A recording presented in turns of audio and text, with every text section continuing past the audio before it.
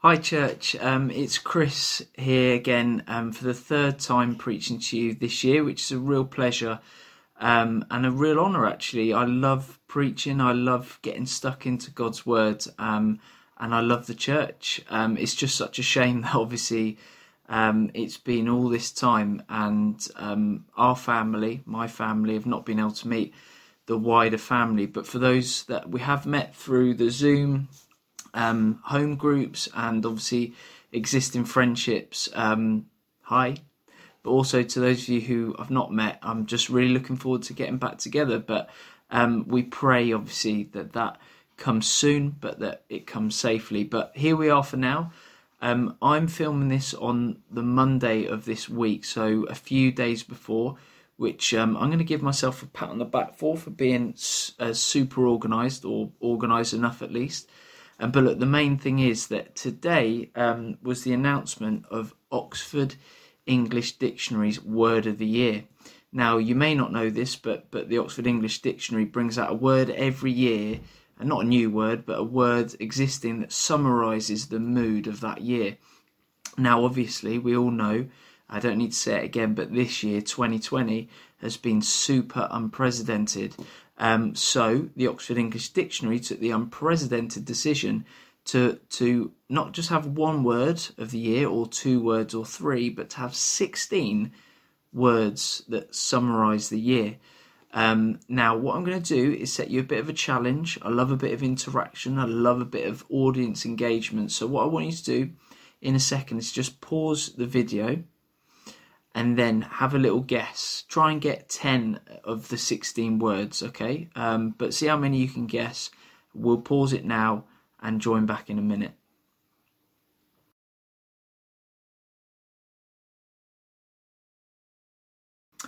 Brilliant. So hopefully you had a chance to guess a few. Hopefully there was no peeking and going on Google. I'm not going to name them all because you can find them easily enough. But here's a few to give you a flavour of the year that was or still is 2020. So we have words like lockdown, COVID-19 obviously, goes without saying, key workers, furlough, support bubble, and moonshot. I mean, lots of us are still trying to work out what moonshot actually meant, but there you go.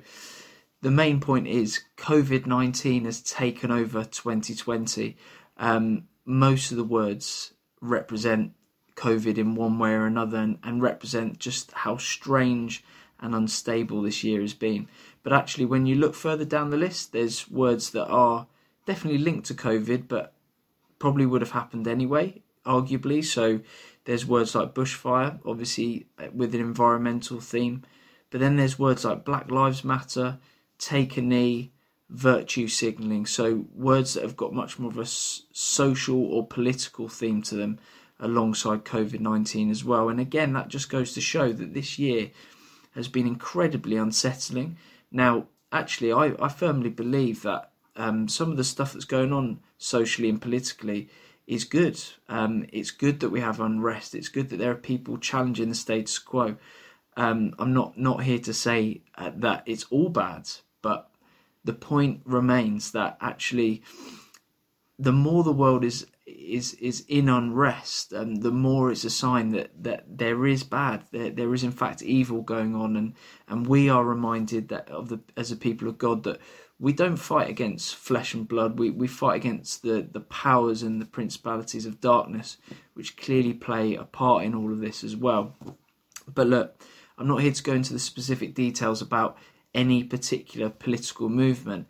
It's just to say that this year has been unsettling. I don't know anyone who has found this year fun.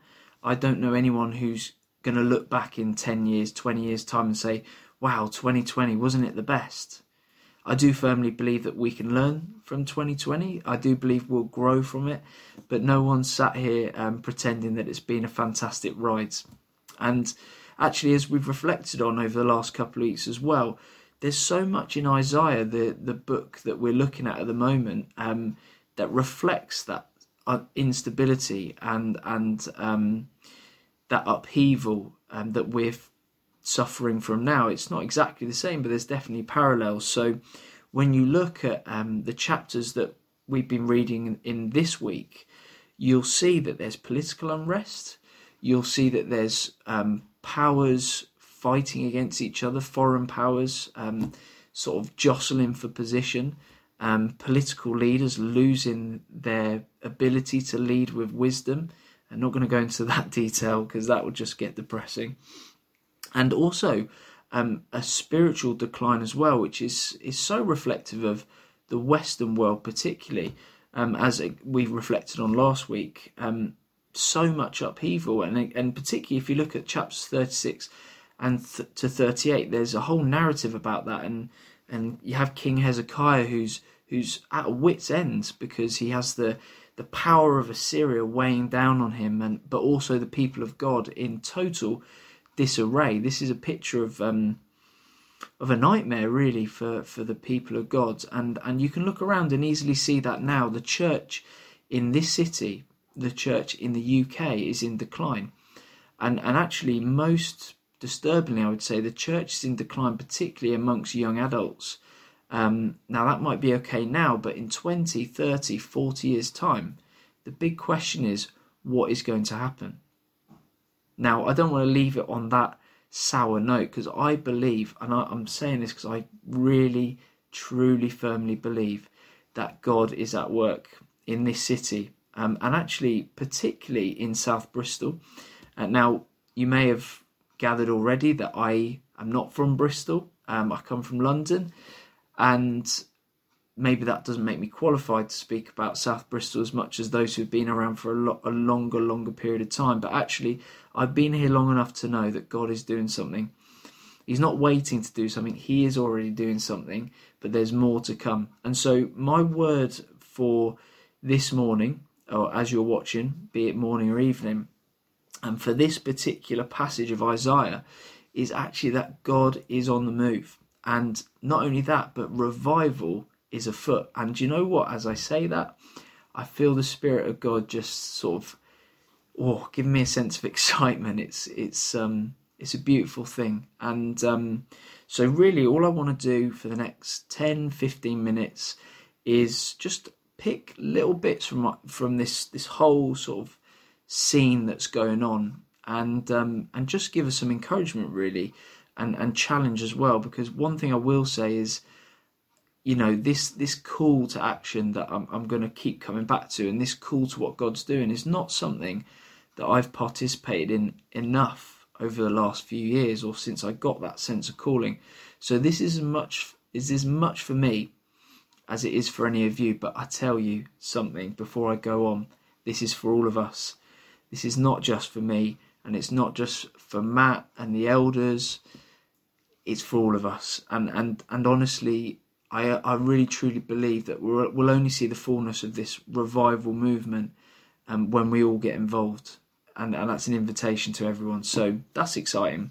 But anyway, let me just crack on. As I said, you know, and again, as has been reflected on in the last couple of weeks with Isaiah, there's a lot of a sense of hopelessness and destruction, isn't there? And as was reflected last week, you know, a lot of Isaiah's prophetic word is about destruction. It's about the people of God being taken into captivity, about warnings for the future if they don't heed God's words, and clearly they didn't, and that must have really frustrated the prophets. And yeah, look, they were in disarray. But actually, there's so much about hope as well. But we'll get onto that bit in a moment. So Isaiah 33, 8-9 says the following in this whole sort of monologue, this whole prophetic monologue that Isaiah is using to sort of demonstrate God's feelings about the people. He says, "Covenants are broken, cities are despised, there is no regard for man. The land mourns and languishes. Lebanon is confounded and withers away. Sharon is like a desert, and Bashan and Carmel shake off their leaves." Now, just bear with me a moment to look into those particular bits of geography and the sort of language and imagery that's used. So, first of all, we pick up on Lebanon is confounded and withers away. Well, the Old Testament talks about the cedars of Lebanon. It talks about this mountainous place being full of the glory of huge trees and this image of grandness. And so this idea that it's suddenly withering away, the people of God would have understood that as a spiritual sign of withering away as well. And it would be like saying, I don't know, imagine the city of Bristol, the middle of Bristol being totally desolate, the buildings having fallen down and Clifton Suspension Bridge having disappeared. It's that sense of desolation. Again, Sharon is synonymous with the rose of Sharon. It's synonymous with beauty. And here Isaiah talks about Sharon being like a desert. Again, it's like, imagine going to the botanical gardens in Bristol and just seeing nothing. We're talking about beauty being withered away. And then you've got Bashan and Carmel that are known for their deep and luscious forests. And again, it talks about their leaves being shaken off. So imagine going to Westonbirt Arboretum and just seeing nothing. Now that's depressing, that's sad, that's hopeless. And this is the point that we need to make before we move on to the good bits. That actually, this period of time for Isaiah, this period of time for the people of God, was a time of real hopelessness, being, carted off into exile with Assyria and Babylon, and the people being split in half, not just everyone being taken, but some people being taken, others being left in literal desolation. You can't really overstate just how terrifically hard it was for the people. And again, you might be sitting in your comfortable surroundings and thinking, do you know what, that's not me, and I'm really pleased for you. And I'm not trying to say that we're living in that sort of scenario, but what I'm saying is this is reflective of the sort of upheaval that's going on across the UK and in Bristol, not just socially or politically, but particularly spiritually. You don't have to go far to see people in broken relationships, people who don't believe in themselves, people who have lost faith and hope because they have no understanding that God in Jesus loves them. And that, as we know, is the greatest sort of desolation. Oh, it's not good, is it? But and actually, sorry, just to go on, you only have to go a bit further on into chapter 34 and verses 13 and 14. Thorns shall grow over its strongholds, nettles and thistles in its fortresses. It shall be the haunt of jackals, an abode for ostriches. Again, it's this idea, this imagery of things being overgrown, things being, lost to the wilderness. Really, it's a sad sign. Now, interesting that they use the image of an ostrich. Now, I don't know about you, but I've been the unfortunate witness of one ostrich pecking every single feather off another ostrich. I saw it in France. It was a bit of a weird image, and I don't really want to conjure it up again, but I'm going there. Imagine seeing an ostrich with no feathers. They may look lovely, they may look all bright and springy, but actually the truth is ostriches are evil creatures. Now, I don't know if Isaiah knew that's what ostriches did every now and then, but he uses other animals, jackals, hyenas, wild goats. Now, you only have to go on YouTube and type goat screaming to see just how evil and plainly horrible goats can be. But I'm digressing. My point is, again, whether it's plant-based imagery or animal-based imagery, in this section, Isaiah uses that imagery to paint this picture of desolation. And I don't want to overstate the point, and I feel like if I carry on, I probably will. But my point is, we live in a time and a place where the church is on the decline. Not just in people, but I also feel sometimes in its sense of purpose. We're not just called to fit in, but I feel like sometimes perhaps we've got to that place. But also there's so much upheaval, there's so much unrest politically, socially, within the family unit, you name it. But look, here's where it starts to get really good. And this is where the sort of tingles down my spine start to really, really happen. Go back just after that whole picture of Sharon and Bashan and Carmel and Lebanon, God says this through Isaiah. Just really simple. Now I will arise. Now I will arise. And then you only have to go back to verses 5 and 6 of chapter 33 to read this. The Lord is exalted, for he dwells on high. He will fill Zion with justice and righteousness. And this is the really good bit for me. And he will be the stability of your times. So if you take away nothing else, remember this. God is always just. God is always righteous. God is always exalted on high. And remember this, in these times, God is the stability of our times.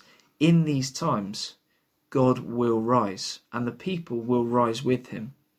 That's not up for debate. That's not something that I care to go into detail on, because it is what it is.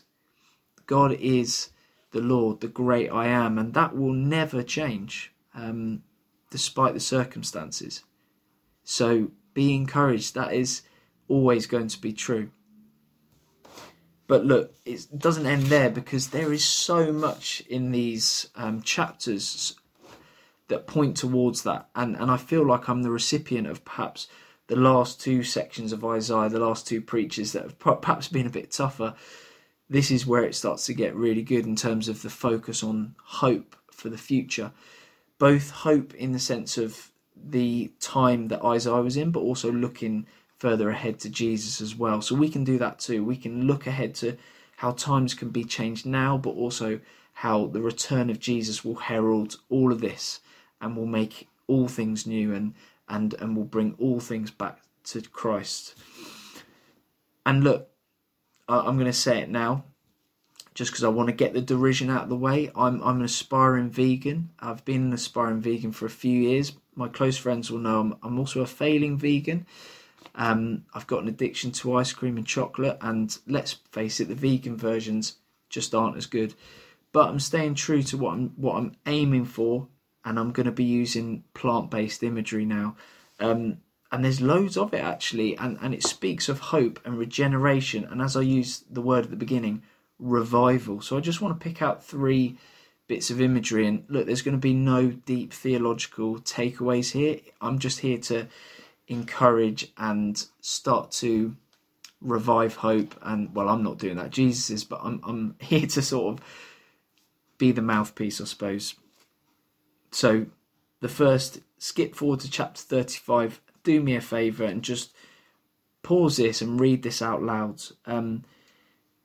Verse 1, the wilderness and the dry land shall be glad. The desert shall rejoice and blossom like the crocus. Okay, so just pause that and maybe read it to the person that you're watching this with, or if you're on your own, say it out loud. No one's going to judge you because they can't hear you. The crocus, why is that important? Well, here's 2 things about the crocus that I've learned having looked into it. I'm not a flower person, but the first thing to say is that crocus is well known for growing out of rough conditions.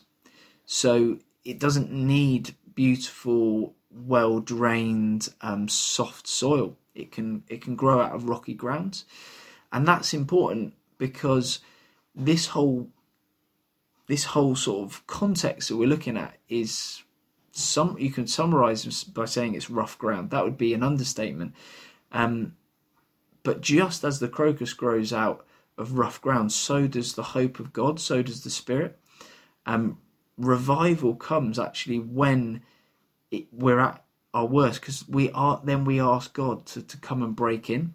So, and I really do believe that in these times we must go back to God and say, we're not just wanting to get through this period, we are asking for revival. We are asking for more of your life in our lives collectively, and also for those who don't know you, especially for those who don't know you.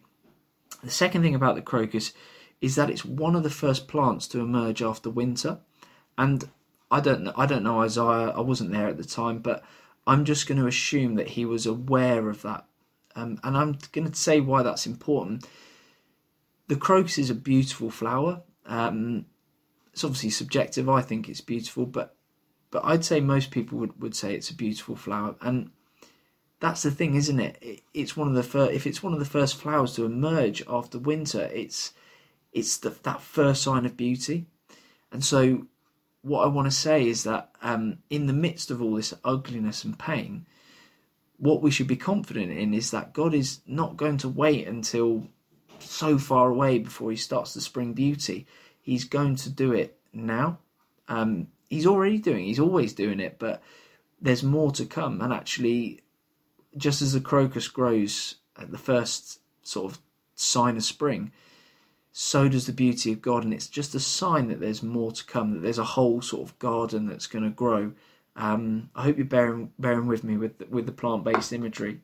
So, rushing on to chapter 37 and verse 31, it says this, Isaiah says this, "And the surviving remnant of the house of Judah shall again take root downward and bear fruit upward." So again, it's that sign of, God making deep roots and then fruit coming from that. And actually, the point that's being made here is that the root goes down before the fruit comes up. And I know you've probably heard sermons a million times that have used that imagery, but it's a reminder, isn't it, that whatever you're doing now, start taking root, start praying. If you're not already, start reading God's words and start talking to your brothers and sisters in Christ and being encouraged. The fruit will come. You may not sense it now, but it is coming. And that's just both for us on an individual level, but let's not forget, fruit comes from a tree. It's a collective thing. It's not just one plant. It's a whole system, isn't it, that brings about this fruit. So let's work together to do that, to bring about our best qualities and our gifts and our skills and use them for God's glory. And then finally, in terms of the plant-based imagery anyway, just moving on to chapter 41, and there's a few verses, and again, maybe if you only take away one part of scripture to read, just read this. "When the poor and needy seek water, and there is none, and their tongue is parched with thirst, I, the Lord, will answer them. I, the God of Israel, will not forsake them. I will open up rivers on the bare heights, and fountains in the midst of the valleys. I will make the wilderness a pool of water, and the dry land springs of water. I will put in the wilderness the cedar, the acacia, the myrtle, and the olive, and I will set in the desert the cypress, the plane and the pine together." Now, I don't have loads of time left. I feel I'm probably starting to get into waffle territory, but again, do yourself a favour and spend 10 minutes researching those different trees, because there's so much significance there. Just take the cedar, for instance. Solomon uses it in the Song of Solomon to sort of talk about how his bride was adorned with this sort of cloak of cedar and this idea of power and strength. And again, Job likens the Leviathan to being like a cedar, this idea of power. So again, it's just this imagery of where we once maybe didn't see the power of God moving, we will see it. Where there's desert, water will flow, the Spirit of God will flow, and then there will be power. Amazing things will happen. Now, look, this is not to say that God is not doing that already. I so truly believe that God has been ever present in this year, no doubt. But I'm just saying that I do believe there's more to come, and that takes us getting involved, as I said.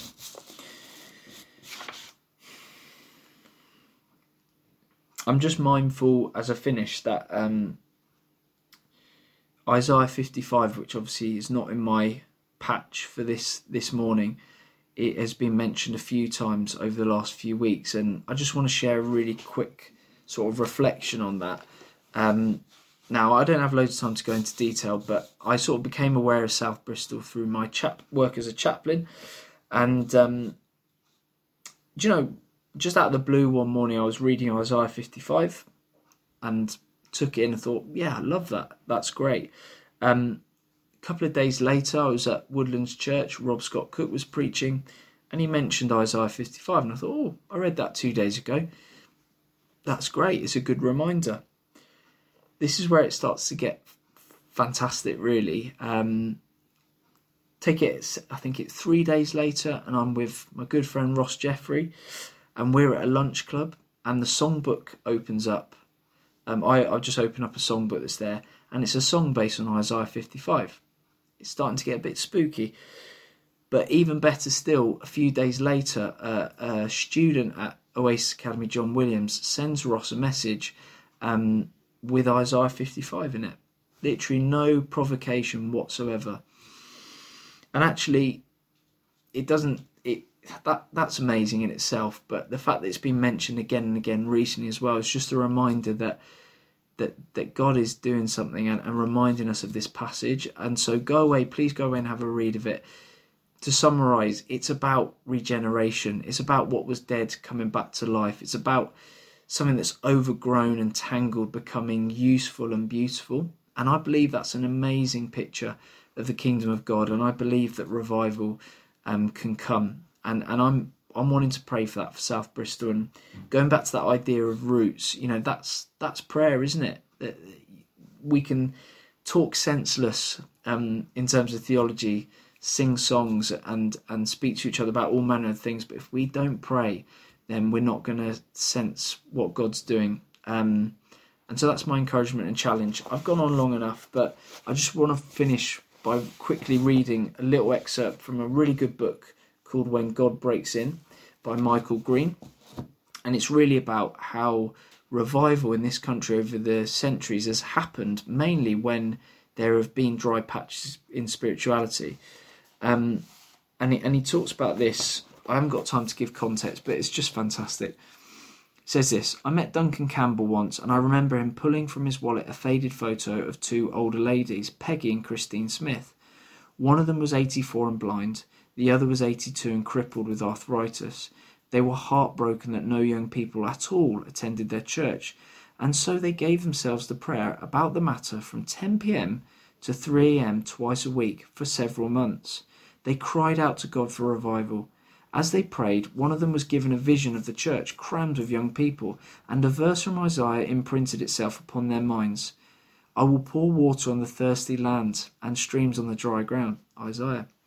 Precisely that took place that night when people gathered in their hundreds around the church and the police station. Campbell ministered among them until nearly dawn. The awe of God fell on the island. By far the majority who were converted during the revival had never come near a church for a meeting. They were simply overwhelmed by the presence of God wherever they happened to be on the island and responded wholeheartedly to it. Work stopped, the pubs closed for lack of business, the ferries were discontinued on the Sabbath, and crime almost disappeared. This revival affected the whole community on the island, not just the church. Indeed, Campbell maintained that genuine revival should be primarily for the benefit of society, not of the church. I'm finished. Take that away with you. Just thank God for what he's doing in our individual lives, but let's remember that God is doing so much more, and I do believe revival can be just around the corner. It is just around the corner when we pray. So let's not use this as an end point, but just as a beginning point to pray. God, let your will be done on earth, here in South Bristol, as it is in heaven, and let's see the whole of the community of this place change for the gospel. Thank you for listening.